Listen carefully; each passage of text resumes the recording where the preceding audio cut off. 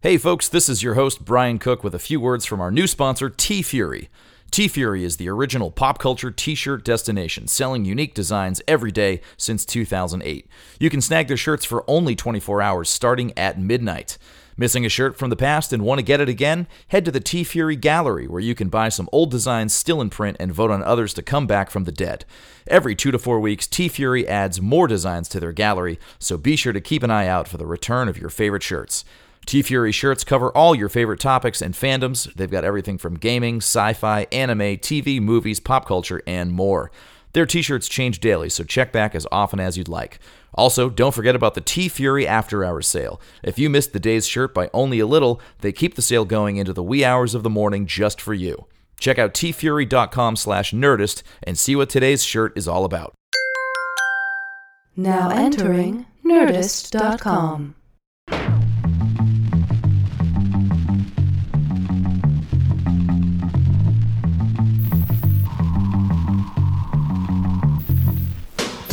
Hello and welcome to episode 46 of the Competitive Erotic Fanfiction Podcast. I'm your host, Brian Cook, and you've found the internet's #1 most trusted source for Muppet boners and horny loners. Today you're going to hear round 1 from a very special LA Championship edition of the show, recorded December 17th, 2013 at the NerdMelt Theater, featuring past winners Baron Vaughn, Eliza Skinner, DC Pierson, and Erin Whitehead, reading pieces they wrote backstage based upon audience suggestions. So first you'll hear a piece from me, then the competitors choosing topics, and then the finished pieces. Enjoy.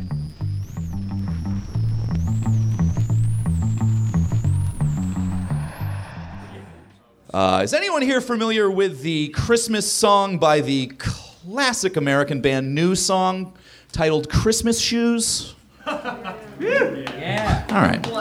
It might be the worst thing ever written, and it is my topic this evening. In celebration of the holidays, I present Christmas Shoes as reimagined by Dr. Seuss if Dr. Seuss was really Irvine Welsh.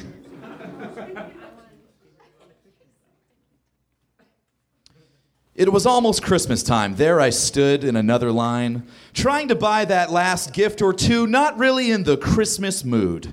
Standing right in front of me was a little boy waiting anxiously, pacing round like little boys do, and in his hand he held a pair of shoes. His clothes were worn and old, he was dirty from head to toe, and when it came his time to pay, I couldn't believe what I heard him say. "Sir, I want to buy these shoes for my mama, please. It's Christmas Eve, and these shoes are just her size. Could you hurry, sir? Daddy says there's not much time." Now, you guys will notice when the Dr. Seuss part kicks in because the rhyme scheme won't be fucking retarded. You see, she's been sick for quite a while, and I know these shoes would make her smile, and I want her to look beautiful if Mama meets Jesus tonight. So far, these are all actual lyrics from a Christmas song. He counted pennies for what seemed like years. Then the cashier said, "Son, there's not enough here." He searched his pockets frantically. Then he turned and looked at me. He said, "Mama made Christmas good at our house, though most years she just did without. Tell me, sir, what am I going to do? Somehow I've got to buy her these Christmas shoes." So I laid the money down. I just had to help him out. I'll never forget the look on his face when he said, "Mama's gonna look so great." I knew I'd caught a glimpse of heaven's love. As he thanked me and ran out, I knew that God had sent that little boy to remind me just what Christmas is all about. But as he dashed to the parking lot, I was quick on his heels, and up with him I caught. I placed a hand on his shoulder so lightly, he turned and saw me, and he smiled so brightly. I said, "You didn't think we were done in there, did you? I paid for your shoes, and I'm not gonna kid you. Where I come from, you get nothing for free. Those shoes were $80, and now you fucking owe me." The little boy's eyes began welling with tears, and I got harder than I'd been in years. He stuttered, "What are you getting at, mister?" I said, "Get in my van or I'll murder your sister." He turned away. He tried to run. I said, "No, not before we have some fun." And if you try to struggle or you try to fight, it won't just be your mom who meets Jesus tonight. I wrenched open the tailgate and pushed him inside. Not in my butt, that's for Daddy, he cried. Yes, this boy was no virgin. I could tell by his walk, and I could tell by the way he could handle a cock. Because this was no boy, but a short, shifty drifter. I'd known him for years as a swindling grifter. I said, I won't blow your cover if you blow my dick. You midget con artists all make me sick. You can suck me off once and not go to jail or wind up in the clink to get repeatedly railed. The choice is all yours, you pint-sized delinquent, but count yourself blessed as my charity's infrequent. You see, I'd been a cop for 12 years and some, and the mere act of busting this guy made me come. He'd been running this scam for years around town, and I relished the chance to make him go down. He knew he was done for. I'd caught him red-handed, and he soon got to suckling, just like I'd demanded. My eyes rolled back as his tongue went to work, and without so much as a warning, I came with a jerk. He pulled back and made an attempt to spit, but I covered his mouth and said, "You swallow that shit." I plugged his nose so he had to comply, and just for fun, I shoved one thumb in his eye. Then two in his mouth when he'd finished his sup, and I fingered his throat till he barfed it back up. Like new fallen snow, his vomit was white. It appeared my load was all he'd eaten tonight. So before you accuse me of being a sinner, bear in mind I just fed him his sole Christmas dinner. He lapped it up off the floor with my gun to his head while he whimpered and moaned that he wished I were dead. I said, that's no way to act, I just spared your life, but then I cut off 2/3 of both ears with a knife. Shocking, I know, but it's the holiday season. I would never just sever one's ears without reason. You see, some decorate with tinsel and some with snow globes, but I trim my tree with strings of earlobes. To each his own, I'm known to say, as I erect my nativity and then jack off in the hay. My trophies secured, I sent him off running. Despite his short legs, his speed was quite stunning. Merry Christmas, you swine, I called after the dwarf, and I set off into the night to blow trannies by the wharf. Okay, now it's me talking. It's Brian, your host. I know it's the holidays, and this just got real gross. If you're wondering how could I write this shit, here's your answer. It's no more fucked up than Christmas songs about cancer. Thank you very much. Eliza, if I can get those suggestions, and please welcome your round two comics who'll be writing based upon those suggestions: Eliza Skinner, Baron Vaughn, Erin Whitehead, and D.C. Pierson. Give them a round of applause.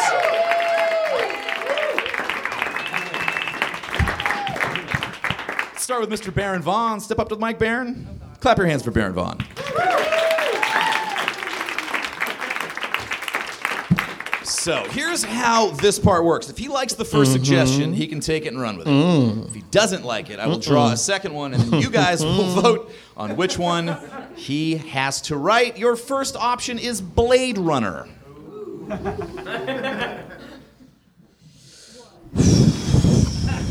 Classic holiday film, Blade Runner. Are you a replicant or a replicant? Let's do it again. All right. Oh, yeah, put that one on the floor. It says Mr. Doolittle. I'm assuming this is before he was a doctor.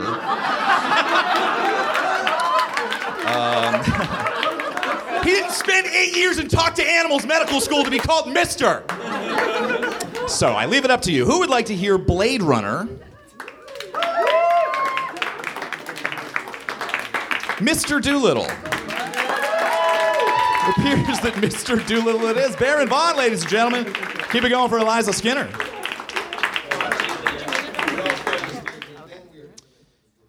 Your first option is Alf. That's still that? Okay, I'll see what else we have. All right. That's probably close to getting Hall of Famed at this point, but Adventure Time. They don't want to hear either of those. Who wants to hear Alf? Who wants to hear Adventure Time? No, I'm picking a third. Veggie Tales it is.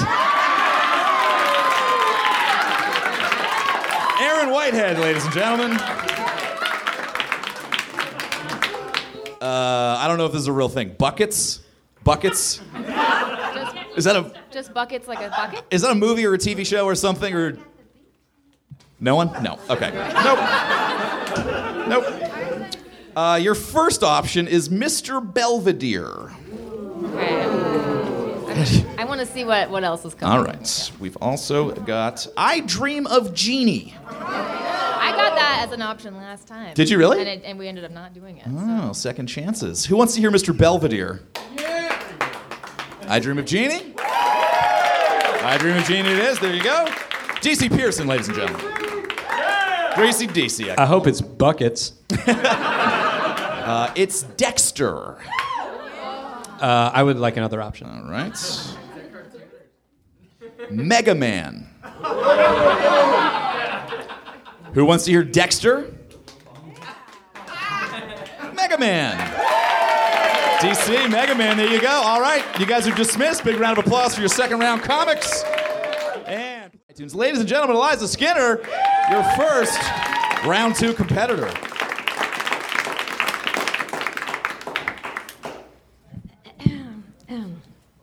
All right. Boy, Bob, I sure am confused, said Larry the cucumber. About what, Larry? Replied the ripe little tomato. My brother threw all my stuff in the mud, and it made me real mad.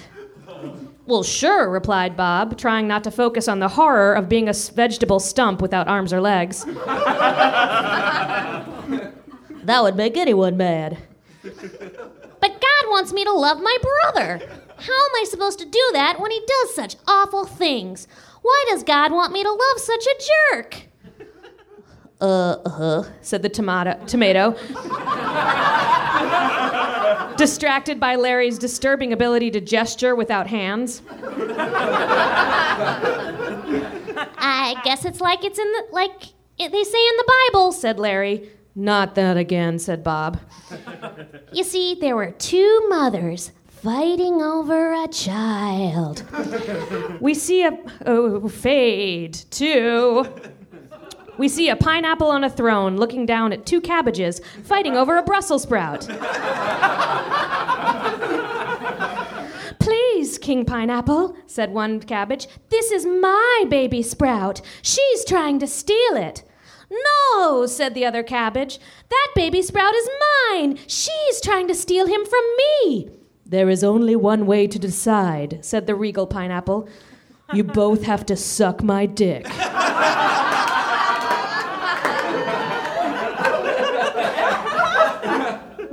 Wait, what? Said the first cabbage. You have a dick, said the second. How dare you, bellowed the pineapple. No, I know you have a dick, a big, sweet dick. She's the one who didn't. The first cabbage scooched over and started groping its lips all over what it assumed was the pineapple's dick area.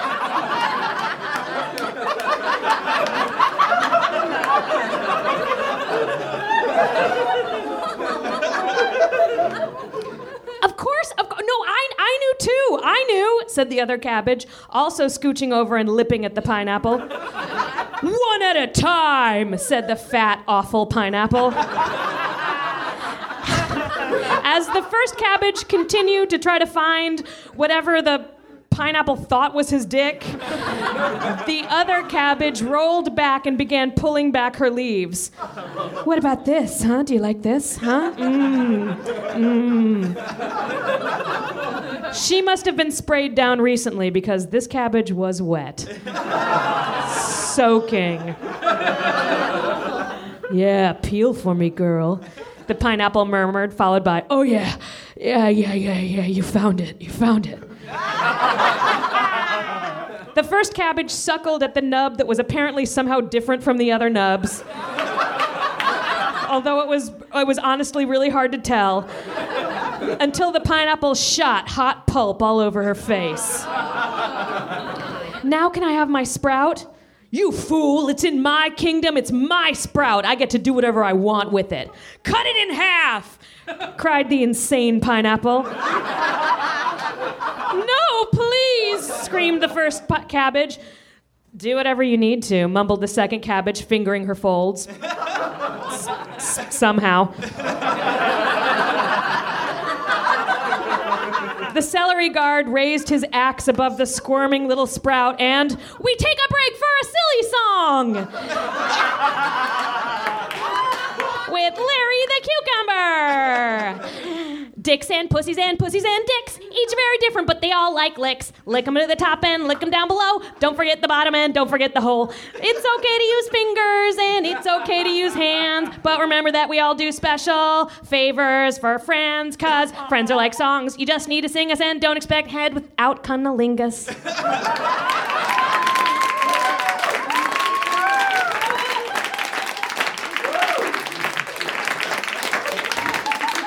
Back to the king's chamber. Please, no, my baby, screamed the cabbage again, just as the celery's axe fell on the mewling Brussels sprout, splitting it right in half. No, cried the cabbage. The crazed pineapple ignored her, dragging his huge fruit body over to the twitching remnants, laughing. He raised the two halves to his face, smearing his cheeks with the blood of the sprout. Then he started rubbing the halves all over his junk area until he juiced again, this time pausing it to lick it off the mangled veggie baby body. The second cabbage laughed and cried out, "You're a god!" "Blasphemer!" screamed the pineapple, who fell upon her, crushing the slutty cabbage with his girth. "There is only one God, and he is my almighty father," he cried out, spitting foamy bits on the wall of his chamber. He slammed his body down on the cabbage over and over until she was bruised and ruined, and he was completely crushed on the bottom. All the while still screaming, "No, no, witch! Your woman parts confuse me and threaten me more than my own sexual urges for another man."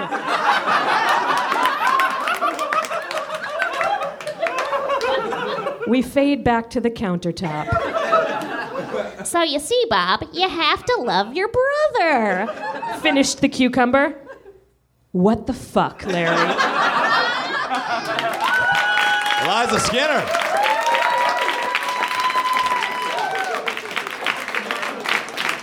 Who do we got round two? Who do we got? Somebody back there? Somebody coming right now? Is it Erin Whitehead? It's Erin Whitehead, ladies and gentlemen.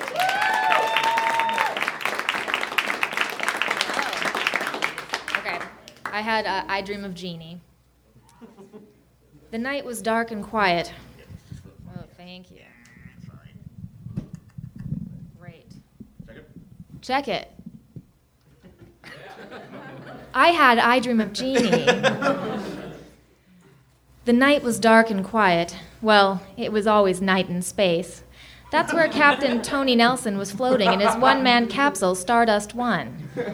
Gosh, he thought, it sure is peaceful out here. I sure do feel bad saying it, but sometimes I dream of Jeannie disappearing. I mean, life is complicated enough being an astronaut. The fact that you guys are already sad about this makes me so worried. Okay. The capsule tilted, giving Tony a glimpse of Earth no bigger than a Super Ball, the kind that would become available from vending machines in the 80s, but probably doesn't fit as a good analogy in this story. Tony gazed at Earth, and then suddenly, it disappeared. Huh? What? Wait a minute. I wished for Jeannie to disappear, and then the Earth did? Jeannie! All of a sudden, the capsule began to shake. We've got to get out of here. Oh, God, it's just me. Why do I always volunteer for these solo trips? Jeannie, I command you to help me. But instead of Jeannie, an asteroid struck the ship. Well, it seemed like an asteroid, but just as it neared the capsule, a hatch opened and 9 tiny, fleshy, white beings emerged. They beamed themselves onto Tony's capsule. Hey, Star Trek might be off the table, but no one said anything about the Star Trek rules. "Ha-ha, a slave," one of them said. "Finally," said another, "we have found a weak creature that we can control." Tony was about to protest. But wait, he thought. It was tiring always being the boss, always telling Jeannie to stroke his balls, lick his gooch, sneak her tampons into his work lunches,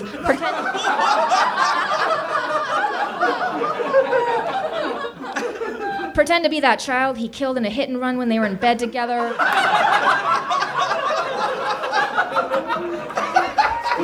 Rub her breasts on that picture of his parents looking unhappy. Stick her fingers in his anus and make those baby sounds she was so good at. He needed to be told what to do. No, said Tony, trying to sound like he meant it. Silence, Earthling, said the wrinkliest of the beings. Remove your earth penis and prepare to have it spanked. Spanked? Asked Tony. Yeah, isn't that what Earthlings like? To spank it? Oh, that's just a figure of speech, said Tony. Take it out, shrieked another.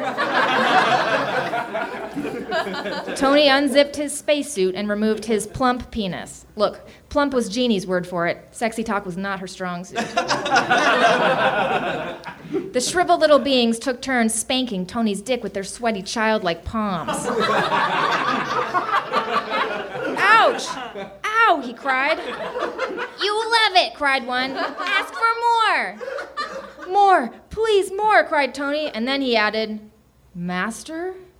Yes, said the beings. He loves it. Now we bang the shit out of him. What? No, that's another figure of speech. But the beings were already pulling pieces of the ship apart and then using them to bang the shit out of Tony. Yes, Master, cried Tony. But suddenly he missed Jeannie. He missed her hair, even though that shit took forever to do and was only washed like once a week, so it smelled like old lady powder she put in it. He missed her breasts, especially the one that had gone missing in a freak wish-granting accident. Hell, he even missed her pussy, which, while not commonly known, was actually another lamp inside of which lived a genie named Lawrence, but that's a story for a spin-off. And most of all, he missed her blinking him to safety, blinking his wishes true, blinking love. Deep down, like all men, Tony just needed to be loved. Nothing. No. I thought the guys would be like, she gets it. I'm wrong.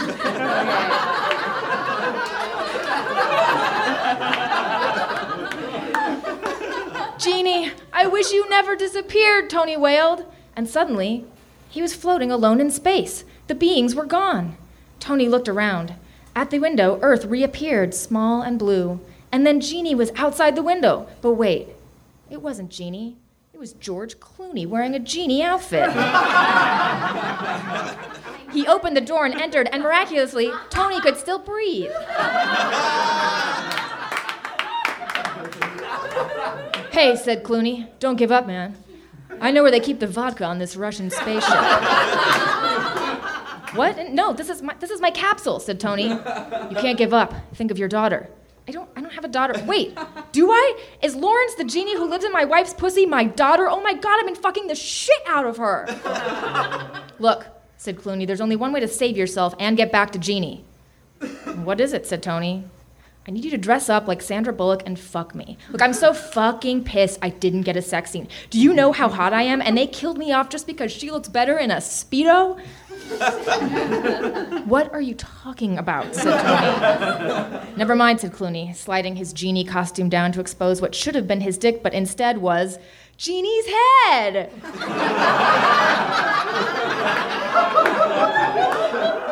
Jeannie blinked.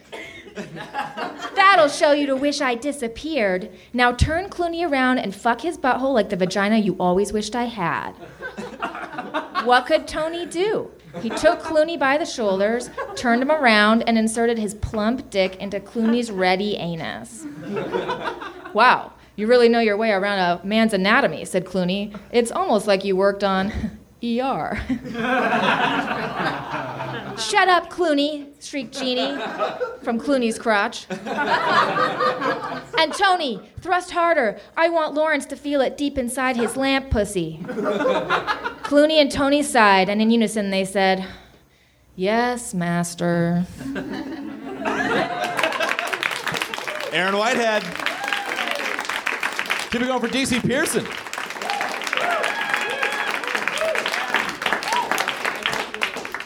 I had Mega Man.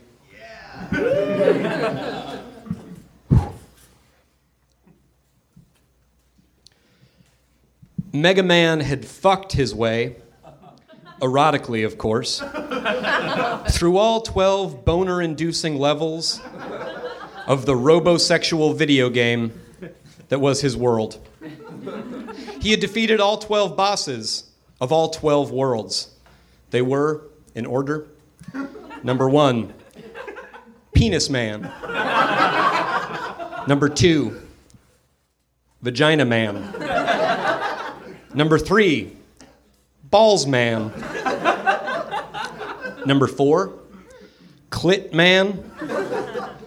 Number 5, that quasi-penis/clit thing that the mid-transition protagonist of Jeffrey Eugenides' Middlesex had, and I'm presuming a lot of transitioning transsexuals in real life have. Man.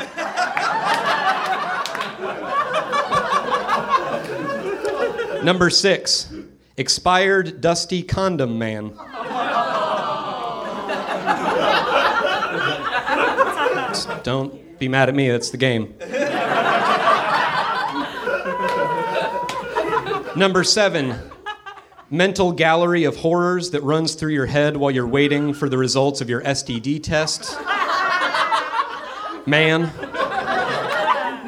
Number 8, the first time I remember being sexually aroused was during the scene in the Jungle Book where Mowgli's being hypnotized by that snake. And I don't know what that says about me.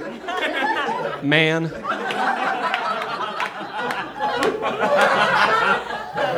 Number 9, the girl I lost my virginity to said she was a virgin too, but she didn't have a hymen and she provided no explanation. But I'm sure there's lots of explanations. I've never Googled it. I'd rather hang on to my vague feeling of betrayal, man. Number 10, I'm still turned on whenever I see an image where the colors have been like negativized. It reminds me of scrambled porn. I don't know what that says about me, man. Number 11, in college I told a girl I thought I was bisexual, but I'm not, and looking back on it, I was only trying to impress her. What a dumb way to impress someone, man. Number 12, one time I had weird, guilty sex with an ex-girlfriend, the only kind I had for a long time, and I threw the condom to the hardwood floor afterward, and when I woke up the next day, ants were running in and out of the used condom, presumably eating my sperm. If I were Salvador Dali, I could have painted it, and today it would be worth like $50 million, but I'm not, and I didn't. I just felt gross about it, and I'm telling you about it at a show I'm being paid $50 million minus $50 million for. And now you feel gross too, man. Mega Man had defeated all of them.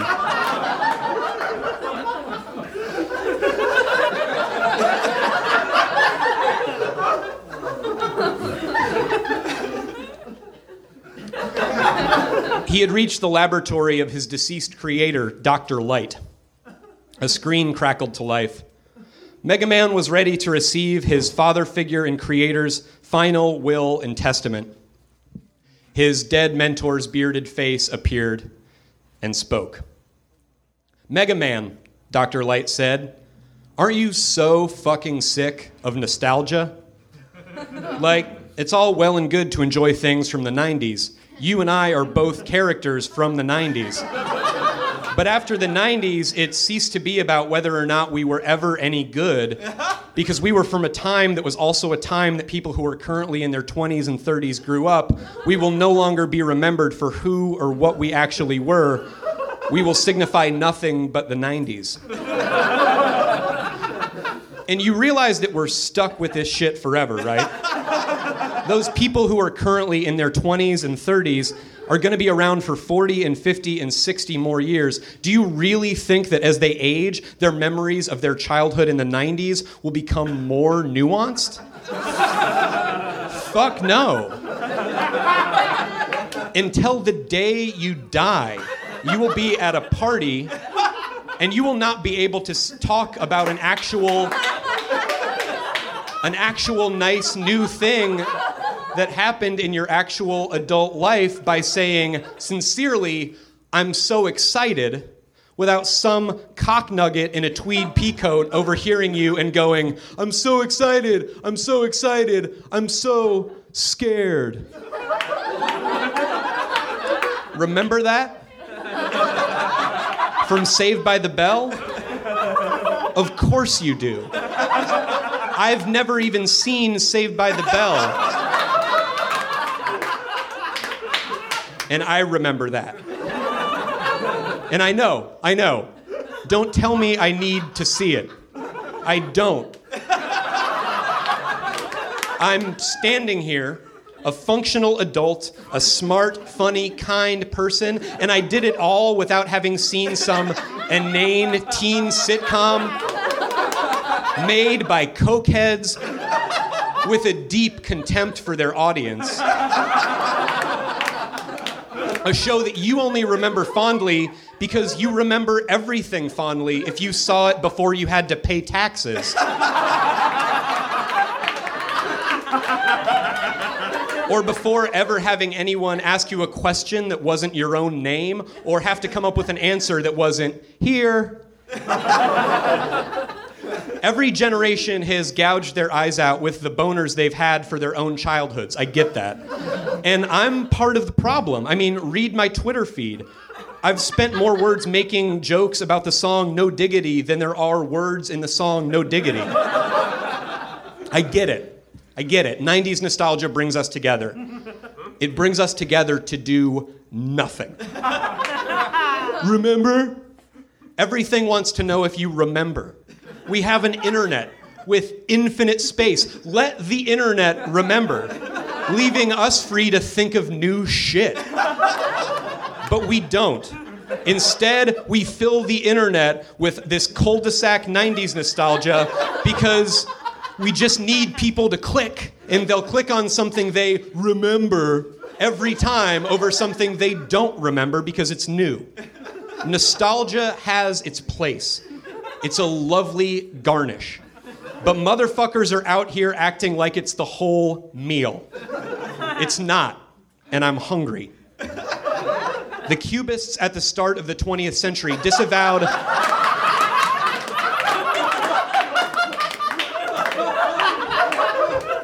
an entire planet's worth of thought about spatial relationships just in the name of making something new. And don't be like, the 90s have their Cubist master too. His name was Tom Green. He's funny, but seriously, fuck you. Mega Man, my final wish for you is that you do something truly new. Even if it takes your whole life and when you're done, nobody cares. Please, just have one new thought. Mega Man's cyborg brain clicked in word. New, he thought. New. I got it. He cleared his throat and spoke his original thought. Lisa Turtle using Stick Stickly as a tampon. Mega Man, Dr. Light said, I'm glad I'm dead. DC Pierson. Keep it going for Baron Vaughn.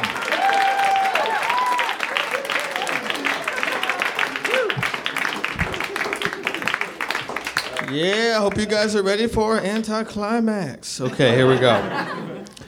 Dr. Doolittle, oh, Dr. Doolittle. It's Mr. Doolittle. Doctor was my father.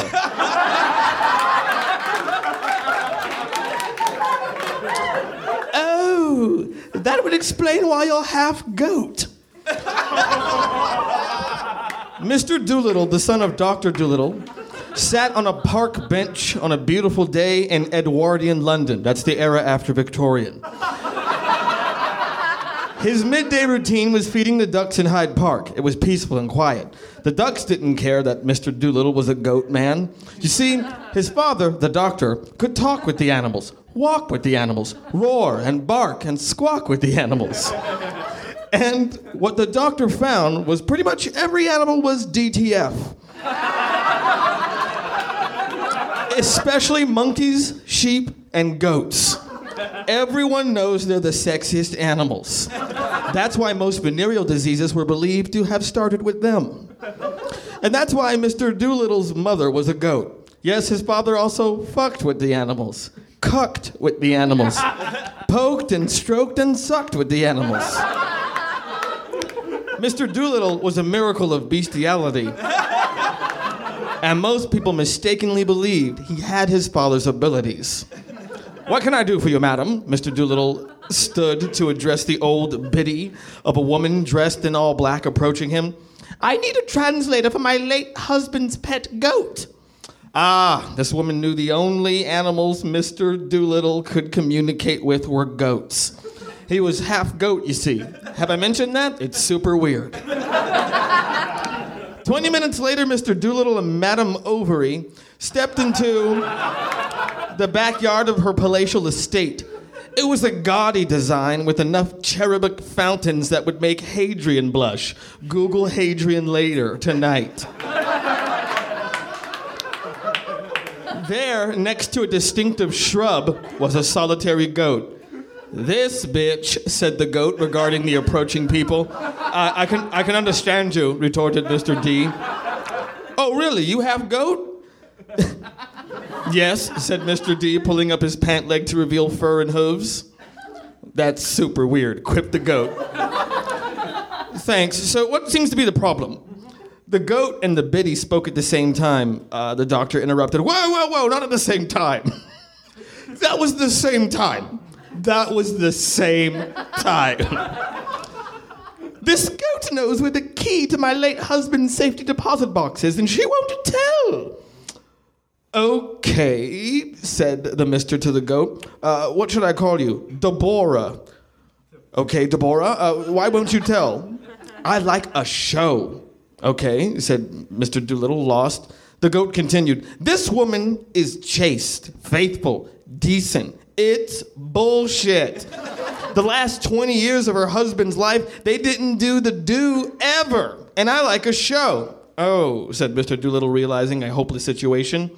Madame Ovary's curiosity was piqued. What?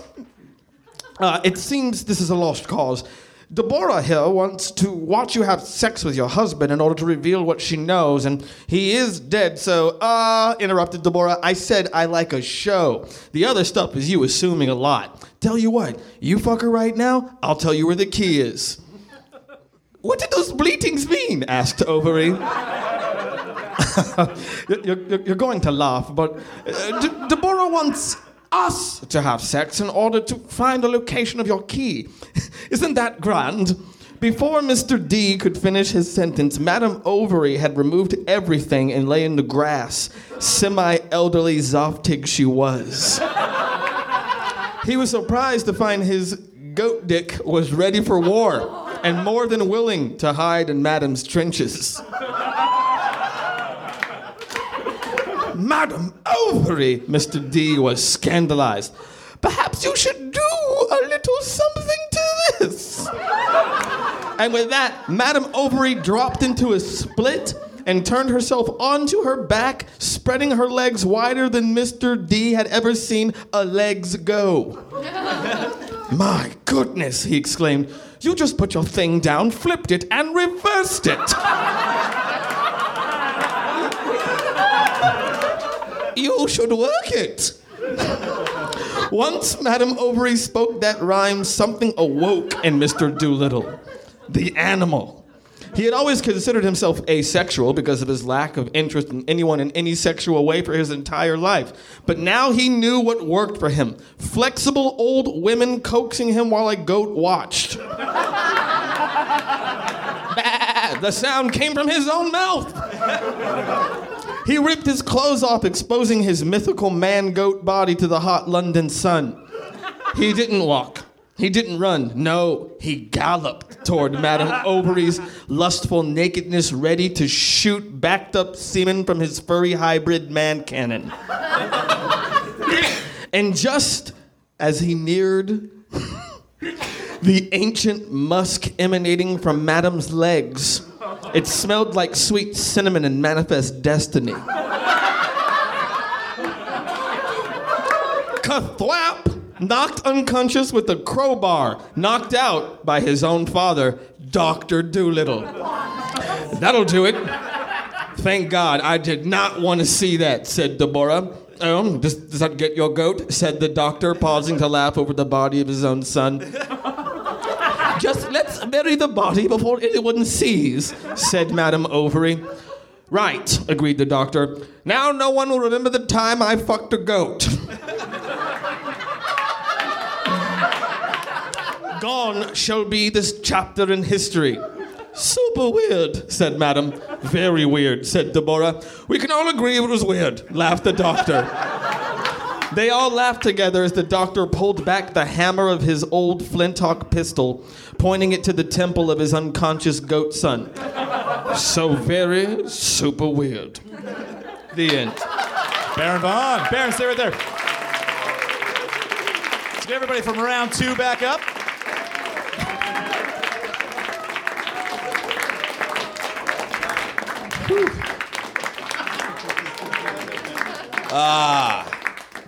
Where are Eliza and Erin? All right, I'll remind you again. Eliza and Erin, please come out. I'll remind you again what everybody wrote, and then we will vote on a winner. We started with Eliza Skinner with VeggieTales. Then, hold on. God damn it, listen to the rules. This is just the reminding part. It's Eliza Skinner with VeggieTales, Erin Whitehead with I Dream of Jeannie, DC Pierson with Mega Man, and Baron Vaughn with Mr. Doolittle. So, now with your applause, starting with Eliza Skinner, VeggieTales.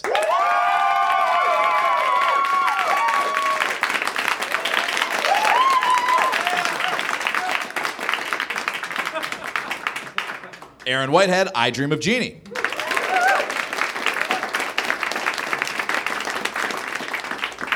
DC Pierson, Mega Man.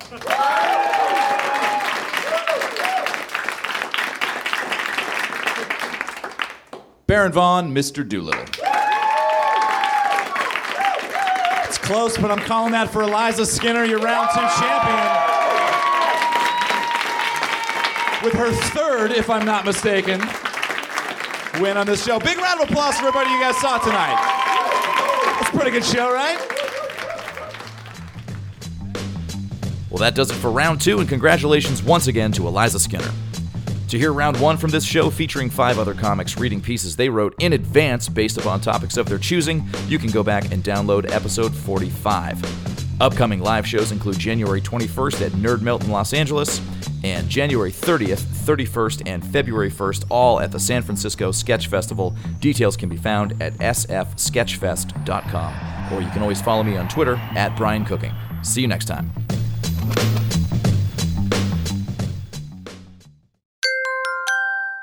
Now leaving Nerdist.com.